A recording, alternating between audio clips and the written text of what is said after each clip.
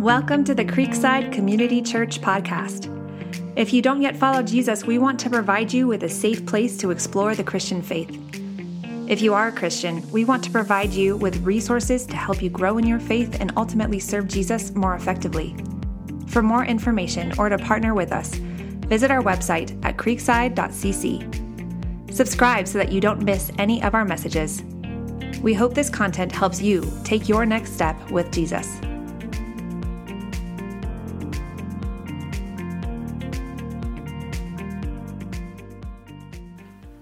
So a couple of months ago, Janelle and I got to the final season of the show we had been watching, and we used the interlibrary loan to get the DVD discs, borrow them. And so we put the first disc in, and we start watching. It's like, I feel so lost.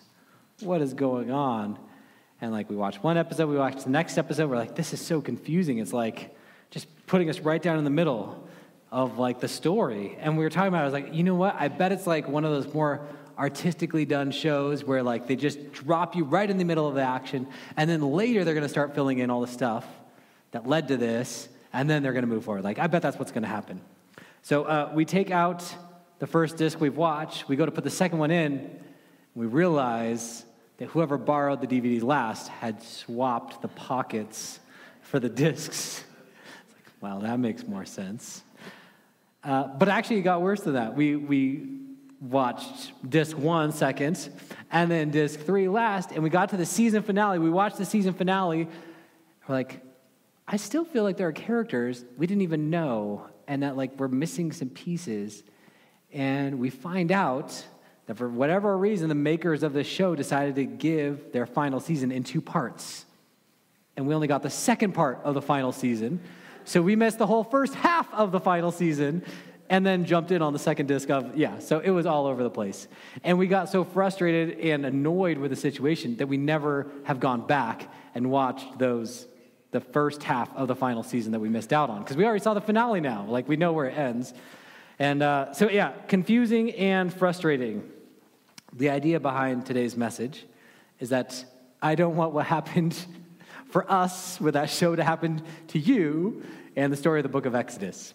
Because we as a church are about to jump in to what'll probably take us around 2.5, maybe even 3 months to work through the book of Exodus together.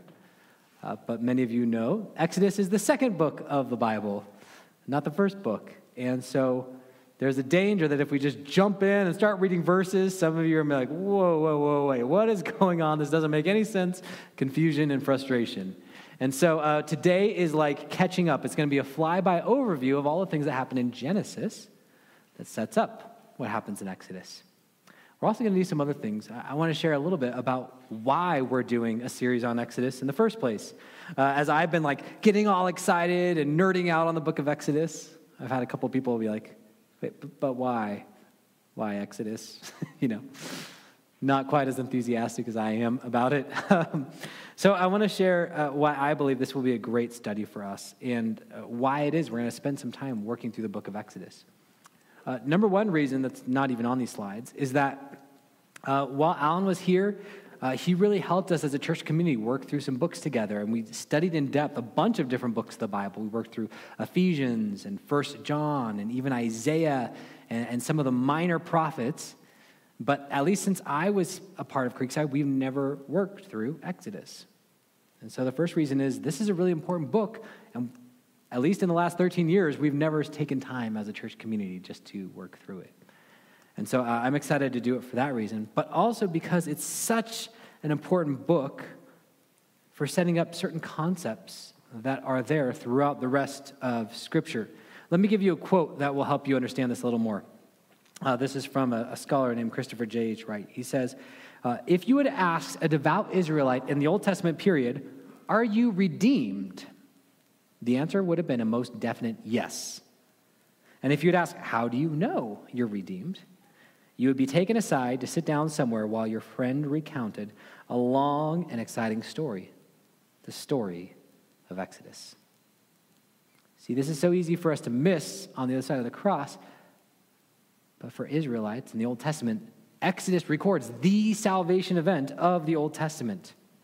In fact, it's the first time in Scripture we come across this word, salvation. You don't find it in Genesis, but it comes up a lot in Exodus. Same thing with the word redemption. It doesn't come up in Genesis. It comes up all over the place in the book of Exodus. And you also get these other things that are so important. Exodus is when God reveals his name. Moses says, okay, you want me to go, but who should I say sent me? God says, say, I am has sent you, Yahweh in Hebrew. It's where you find out God's name. This is where God reveals his will in the 10 Commandments. This is where we find out that God wants to dwell with his people and sets up this tabernacle, which will later be the model for making the temple, the center of worship for Old Testament Israel. And so it sets up so many things that have to follow.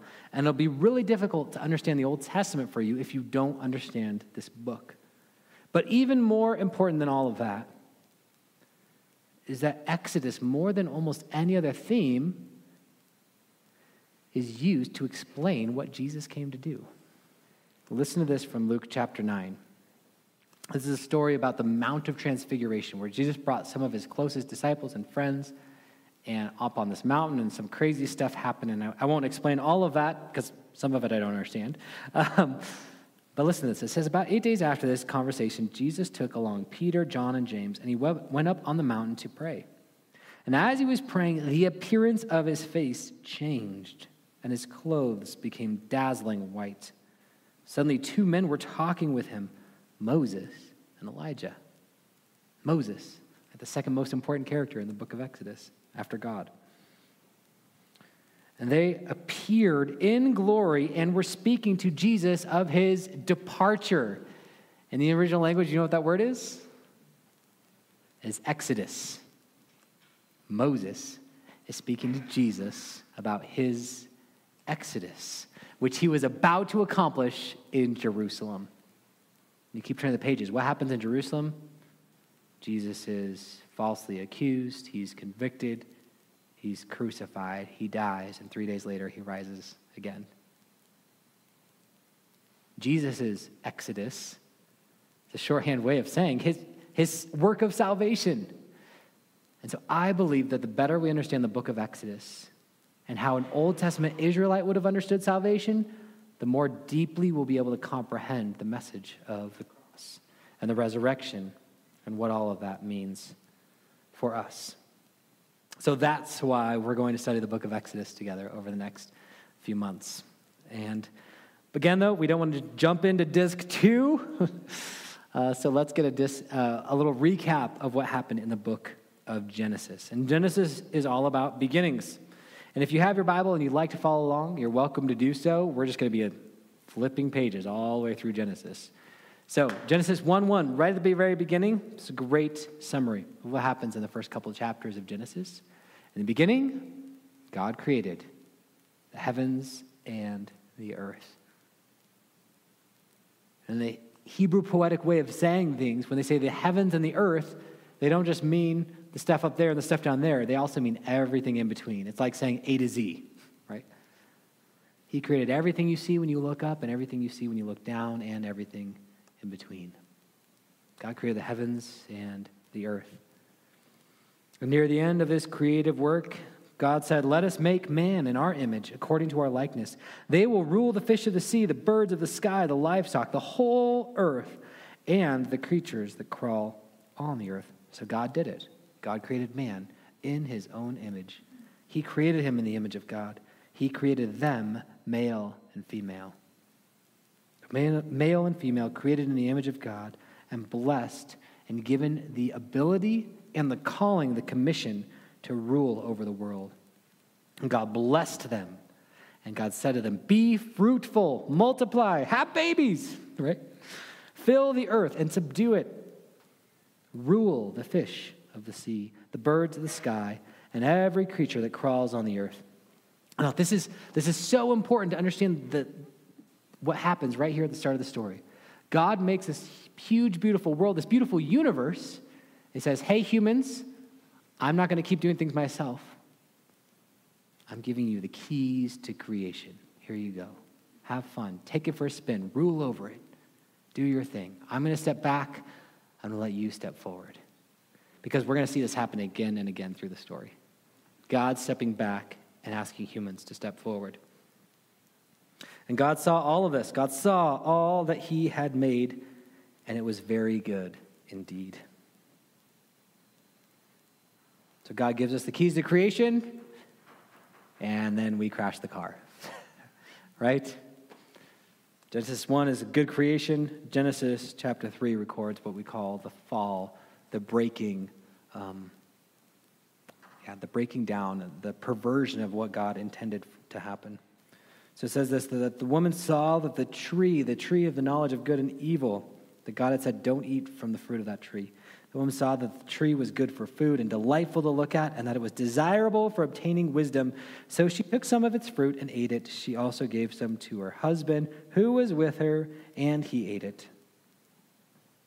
Then the eyes of both of them were opened, and they knew they were naked. So they sewed fig leaves together and made coverings for themselves. This is a recording, trying to capture a picture of how before this they were innocent and now they're guilty, right? Their eyes are open and now they realize they've done wrong. They have knowledge of good and evil and they know that they are guilty of evil. And so they start hiding from each other, creating barriers. You keep reading, they start blaming God for things. It's your fault, God. You gave me the woman. That's the serpent's fault. It's not mine. And God goes on to tell them about the consequences of this. And it's basically that everything's broken now. Relationship between God and humans and each other, and the whole created world. It's all broken. And this just continues. And Genesis 6 says this: when the Lord saw that human wickedness was widespread on the earth. Right? So they've multiplied, they've spread out, but instead of spreading God's goodness, they are spreading wickedness. When God saw this, and that every inclination of the human mind was nothing but evil all the time, the Lord regretted that he had made man on the earth, and he was deeply grieved. Then the Lord said, I will wipe mankind, whom I created, off the face of the earth, together with the animals, creatures that crawl, and birds of the sky, for I regret that I made them. But Noah, however, found favor with the Lord. And this sets up the story, the famous story that if you grew up in church, you know the story very well, Noah and the ark. God calls him to build this boat and to save the animals. And it's so interesting because, I don't know why we call it a children's story, because basically everyone and everything dies. It's a pretty gruesome story, actually. But there's this undercurrent of grace, that God would totally be justified in just starting over. Let's just get rid of humans altogether because they're kind of failing at their calling. But he doesn't. He works through a person, Noah, to work in some ways to save the world, to continue this project forward. And afterwards, he makes a promise or a covenant with them. God said to Noah and his sons with him, understand that I am establishing my covenant with you and your descendants after you, and with every living creature that is with you, birds, livestock, and all wildlife of the earth that are with you, all the animals of the earth that came out of the ark. I establish my covenant with you, that never again will every creature be wiped out by flood waters. There will never again be a flood to destroy the whole earth. So, what's going on? God made a good world. Humans broke it. God says, I want to fix it. I'll use a man, Noah. Time goes on. If you keep reading, things get bad again. God's like, I want to do something. I want to fix it. And he keeps not stepping in himself, but instead of working through humans. And what to me sounds so strange is actually pretty consistent with the story so far, right? It's like, I want to bring healing to the world. Here's a random guy, Abram. The Lord God said to Abraham, go from your land. Leave your home, your relatives, and your father's house, and go to the land I will show you. Trust me. I will make you into a great nation. I will bless you. I will make your name great, and you will be a blessing. I will bless those who bless you. I will curse anyone who treats you with contempt, and all the peoples on earth will be blessed through you. I says, I want to work for healing. Pick a guy. It's like what he keeps doing. This time, Abram, leave your home, go to the land I'll show you. And this is so important to see. God is not playing favorites here. He's just doing what he has already set up to do. He's working through humans, right? He gave us the keys, and he's not going to just rip them back. He's going to keep working through humans. He's also not playing favorites because look at the conclusion. How many peoples on earth will be blessed through Abram and his family? All peoples. The purpose is not just like to play favorites and bless this guy and play favorites. No, the purpose is to bless him to be a blessing to others. It's the original calling once again out there, right? Fill the earth with my goodness. So Abram, who becomes Abraham, what's he like? You guys know the story. Good guy, bad guy, medium guy. Good guy? Okay. Sometimes. What are some of the things he messes up? Yeah. He lies about his wife, says, oh, she's my sister. What else does he do? It's wrong. Does anyone remember any other stories? Say it louder. Yeah, has a child with another woman. Right? God's taking too long. I'm going to take this into my own hands. Marry someone else. Any other stories come to mind? This is so strange. And as you keep reading Genesis, this doesn't change. The Bible is so honest about its heroes, right? Abraham, the father of faith, the patriarch. God is called the God of Abraham, Isaac, and Jacob. And Isaac, his son, and Rebekah, his wife, they play favorites. They get it wrong. And Jacob gets it really wrong, right? He steals his brother's blessing. You know how he steals it? By deceiving his blind, old-aged dad, right? And this is one of the heroes of the story. And what's amazing to me, and I think this is kind of like a proof of the Bible's genuineness personally, is like no one does this. No one is that honest about their heroes and how messed up they are. Like I remember growing up in school and learning about Abraham Lincoln, who never told a lie. And as I got older, I was like, yeah, right. And even if he did, like, how would you even know that? Like, but what is that? It's this tendency we have as humans to be like, oh, here's a hero figure, right? And whitewash all their bad things, right? Kind of shine them up and make them look better than they actually were. And then you read scripture, it's like Abraham, the father of faith, slept with another woman, lied about his wife. It's like, what is going on?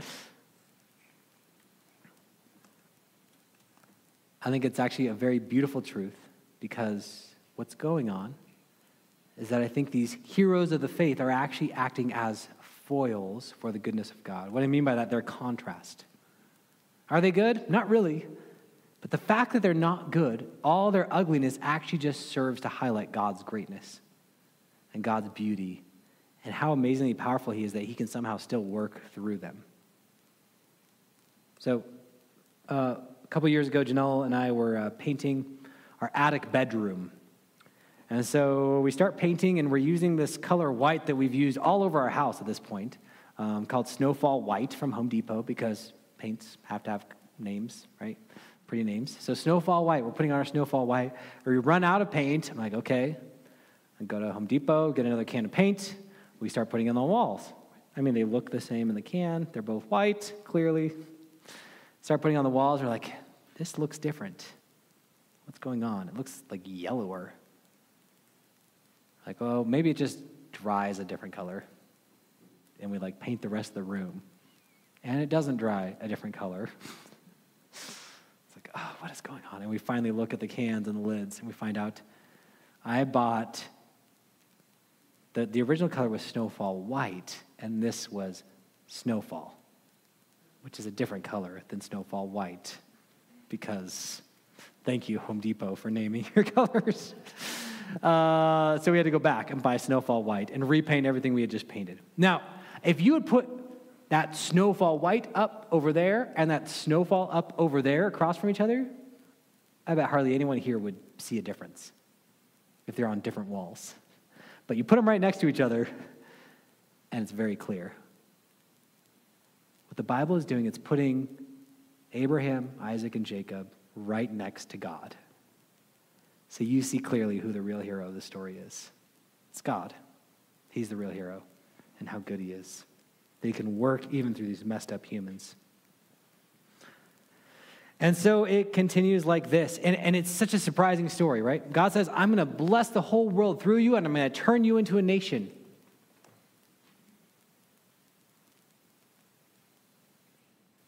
Genesis 21 records the fulfillment of this promise, but it looks different than I would have expected.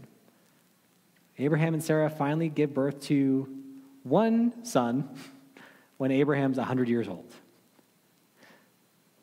This nation-building thing is going to take a long time. Right? This is going to be a slow work of it, and yet this is God's plan. And it continues. Isaac's wife, Rebekah, is barren. Isaac prays for her, and she has twins. They're her only two kids, Jacob and Esau. And they fight against each other like we talked about. Jacob is like a pretty terrible character for a lot of the story. And yet he is the recipient of this promise. Jacob has 12 sons. And then he too plays favorites. What's the name of his favorite? Come on, kids. You know, Joseph, right? So Joseph the favorite. And the brothers are so angry at him for being the favorite one, but also for having these dreams where he's so important and we're all going to bow down to you, that they decide to kill him, right? It's a really healthy family. They decide they're going to kill him, and they're like, okay, well, maybe not. We won't kill him. We're not that mean. We'll sell him into slavery. So they sell their brother into slavery. And long story short, over many years, he rises through their ranks in Egypt. And he finds out that there's going to be 7 years of plenty and then 7 years of famine. And he advises Pharaoh to save up a bunch of grain during the 7 years of plenty so that they'll have enough during the years of famine. And they do that. And the years of famine starts. And everyone in that whole region is experiencing famine, like they don't have enough food.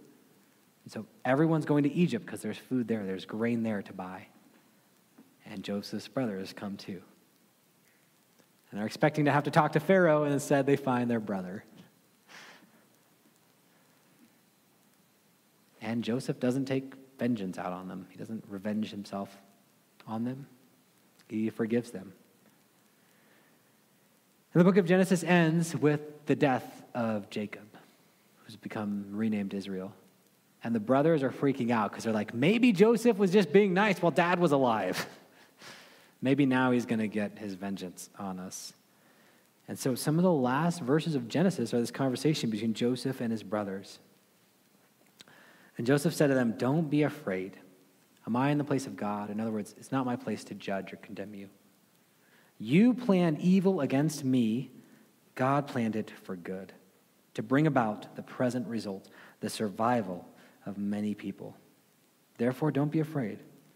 I'll take care of you and your children. And he comforted them and spoke kindly to them. I've become convinced that Genesis 50:20, verse 20 here, contains a key for understanding the book of Genesis as a whole. That humans keep planning evil, and God keeps somehow turning around for good. That's what happened with Abraham. It's happened with Isaac, with Jacob, now with Joseph's brothers. And it's such a weird story, isn't it? This is how God's going to save the world. It's going to take a while, and I'm not convinced we're going to get there. So, this is disc 1, okay? And as you're getting ready to turn the page from Genesis 50 to Exodus chapter 1, here is what you should be expecting if you've understood the book of Genesis and everything that's happened. And indeed, these are things that we will find in the book of Exodus. Right? God said, I'm going to bless you and turn you into a nation. We should turn the page expecting that this family, who has become 70 people, will get bigger and grow into a nation. That's what we're looking for. We're also expecting some conflict because the promised land is up north in the area we call now Israel, or what was then Canaan. And right now they're in Egypt. How are they going to get there? So we're looking for this family to become a nation. We're asking the question, how is this nation going to get home? We should also be expecting this to go really slow. Right? God says, Abram, I'm going to work through you to fix the world, through making you a nation. One son when you're 100 years old. Right? This thing's going to move slowly, more slowly than I would think it should. This nation has a calling. They're supposed to not just be a blessing or be blessed by God, but to be a blessing to others. We should also be expecting, if you've been paying attention to how that's looked so far, that this nation will probably fail at that calling a lot. And somehow, we should be expecting that God will still somehow work through their evil that they plan to bring good out of it. Does that make sense? These are expectations as we turn to Exodus. And this is what we're going to find as we explore this book. Now, another note, as we turn to Exodus, I think it's important to understand how this book fits into the overall story of the Bible. And so I've spoken about this before, but some of you, this might be new. I have a visual way of understanding the story of the Bible. The big storyline of the Bible is creation, fall, redemption, and glorification, or restoration. And this is my way of visualizing this. If you look at this, higher on this means better, like closer to God's will, and lower means worse, more messed up, okay? So we have, start off really good, right? This is creation, Genesis 1:1. Then we have Genesis 3. What's that? It's the fall.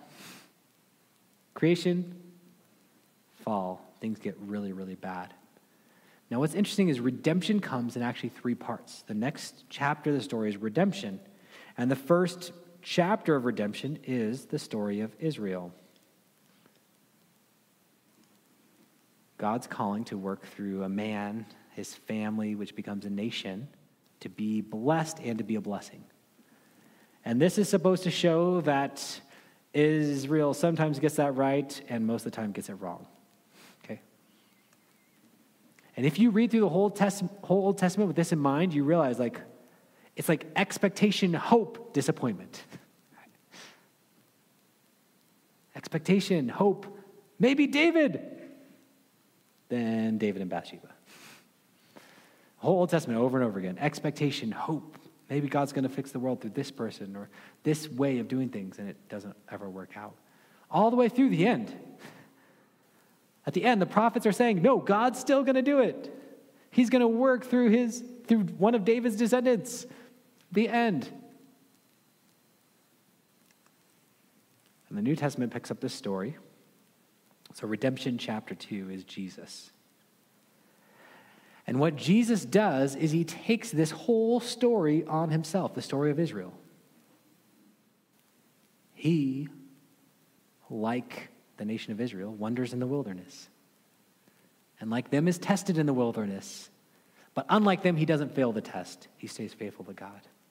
He, like Moses, goes up on the mountain. Moses receives the 10 Commandments, God's will, his law. And he, like Moses, goes up on the Sermon on the Mount, Matthew 5-7, and gives God's authoritative teaching. And over again, you see all these ways that Jesus is taking this whole story upon himself and redoing it. Why? Because God has given humans the keys. And he's not going to just take them back. He's going to work through a human. So God becomes human to take this story upon himself, culminating in Jesus' death and resurrection. What happens next is so weird, but so expected if you've been following along. What happens next is Jesus said, I'm with you, church, always to the end of the age. And then he leaves. He says, you go and make disciples of all nations. What? Why don't you just keep doing it? It's not the way God works. And you know that if you're paying attention, right? He works through people. It says, you, church, continue my work. So redemption chapter 1, Israel. Redemption chapter 2, Jesus. Redemption chapter 3 is the church, working to continue Jesus' work in the world until he returns. And when Jesus returns for his second coming, he will finish his work. And this is new creation or glorification or restoration. Now, so if this is the whole story of the Bible, Genesis 1 is about this, and maybe like up here and down here. Exodus is like right there, okay? That's what we're looking at. This is where we are in the story. But here's why this is important. It's because remember, this whole story, Jesus is going to take on himself and redo. And so the better you understand Exodus, the better I believe you'll understand Jesus and the fullness of redemption. So, that is Exodus. That's what we're going to do. Application. I want to encourage you and challenge you to let this story shape your story. Let the story shape your story. I was looking at some research on the power of narrative or stories in our lives. And actually it's fascinating because neuroscientists have become fascinated with this topic. And so they've hooked people's brains up to machines and had someone like tell a story and looked at what's going on. That's what they say. They say, as you hear a story unfold, your brain waves actually start to synchronize with those of the storyteller. This is from Uri Hasson, the professor of psychology and neuroscience at Princeton University. When he and his research team recorded the brain activity in two people, as one person told the story and the other listened, they found that the greater the listener's comprehension, the more closely the brainwave patterns mirrored those of the storyteller. Brain regions that do complex information processing seem to be engaged, Hasson explains. And he says, it's as though I'm trying to make your brain similar to mine in areas that really capture the meaning, the situation, the schema, the context of the world. So here's the cool thing. I believe this is inspired. But in some ways, the ultimate author of Scripture is God himself. It's his story. And what neuroscience tells us is that if we spend time reflecting on this story, living with it, then what will happen is our brains will start to line up with his. We want to synchronize our minds with the mind of God. The stories are powerful. So let this story shape your story. A few years ago, my grandma died, and at the memorial service, everyone's sharing memories, and I heard a memory that I had never heard before. Janelle had to remind me of this because it hadn't come to mind for this, but it's such a cool and powerful story, I think. So my biological grandfather died when my dad was only 10 years old. My biological grandpa was 28 years old when he died. My grandmother at the time had 4 boys. My dad was the oldest. He was 10 years old, and they went down from there. And so my grandma's not in a good situation. But one of the people told this story at the memorial service that after that happened, my grandma took her boys into a room, closed the door, and said, "Boys, we're in a valley right now. But God is on the other side of the valley, and he's going to help us walk through this and make it across and make it through this." And her explaining that and sharing with them, this is where we are in this story. We are in the valley, but God's with us, and he's going to help us get through it. It shaped how those boys, my dad included, responded to the tragic loss of their dad. It gave them hope. It gave them a sense of purpose in this time and comfort. And they did make it through that time. And then they told that story to their kids and passed it on. Stories shape us. This story has the power to shape you. Who are you? What is your identity? If you think about it, when you ask someone that, they almost always tell their story. Who are you? If you're a follower of Jesus, here's a piece of your story: that you once were enslaved to sin. And God intervened through his mediator, Jesus, and he set you free from an oppressive ruler, the prince of darkness. And he broke the chains of slavery, and he took you out of that land and into a new land, the promised land. And now he dwells with you through his Spirit. The more you recall that story, the more it has the power to shape you. Let this story shape your story. We also want to celebrate this story. A bunch of the book of Exodus is not just about what happened, but actually instructions about how to make sure you keep celebrating what happened for future generations. This is how you're supposed to celebrate Passover. Make sure your kids know this. And the Jewish people did that. They celebrated Passover every single year. And we know Jesus, growing up, would have celebrated Passover every year. And it was the events of Passover that Jesus thought were most fitting to explain his upcoming death and resurrection. So the night before he was betrayed, he took the events of Passover and made them about himself. He filled them full of meaning.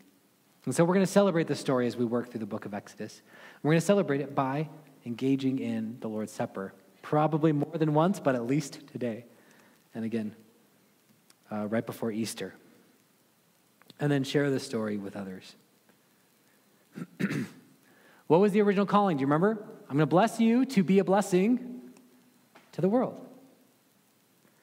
And the most amazing thing to me about Exodus is the double-sided nature of it. Okay? On the one hand, it's judgment against the Egyptians, right? You shouldn't have been oppressing those Israelites. God's going to judge you. At the same time, it's actually for the Egyptians. Exodus 12:38 says that when the people left Egypt after the events of Passover, a mixed crowd also went up with them. What does that mean? It means not just Israelites left Egypt. Some Egyptians left Egypt too. They witnessed the plagues. They were like, the gods we did worship are nothing. This God, I'm going with them. And here's to me the most convicting thing. As you read the book of Exodus, along with the fulfillment in Jesus and what he explained, you realize that it's not only the case that we're kind of like the Israelites in some ways, we were enslaved to sin and he came to set us free, but even more so, it's like Jesus is the one faithful Israelite and we're all Egyptians. We're the oppressors. We're guilty. And Jesus says, a mixed multitude can come with me. Even though you were the oppressor, the blood of the Lamb can cover you too. And you can come out of that land and change sides and join me. And so we are going to take Lord's Supper in a moment. But before we do that, I want you to engage with this video. It's kind of an artistic exploration of this book and what it has to teach us. And as we watch, I just want you to consider everything we've talked about, but then also, what does this meal mean? What does it mean for Jesus to be the bread of life? So enjoy this together, and then we'll take the Lord's Supper together.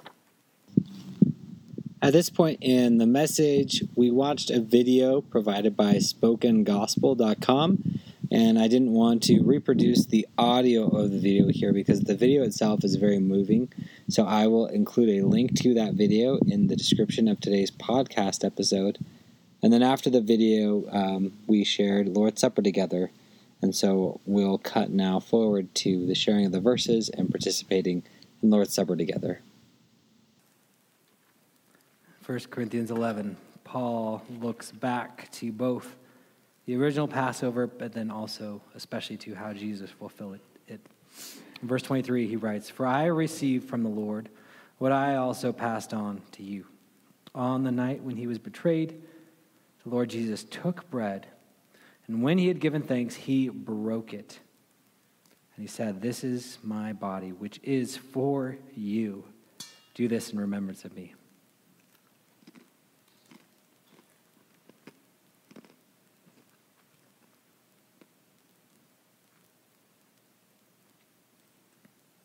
the same way also, he took the cup after supper, and he said, "This cup is the new covenant in my blood." That means the new agreement, the new basis for relationship, the new set of promises which will bind us together.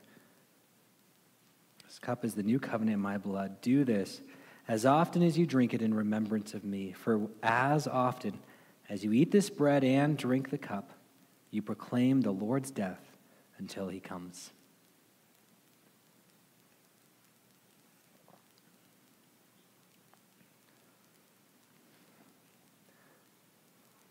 Jesus, we thank you together for your body, which was broken for us, your blood shed for us, the Passover lamb, the ultimate Passover lamb that would allow death to pass over us. We pray that we would not take this amazing gift for granted. We thank you that through you, Jesus, we can be restored to the Father, experience forgiveness of sins, and be given a new life. It starts now and lasts forever. God, I pray for our church community as we study this important book together, that you would give us not only understanding, but that it really would shape us as people and as followers of you, and that the more we understand it, the better we would appreciate Jesus, what we just celebrated together. In your name we pray. Amen.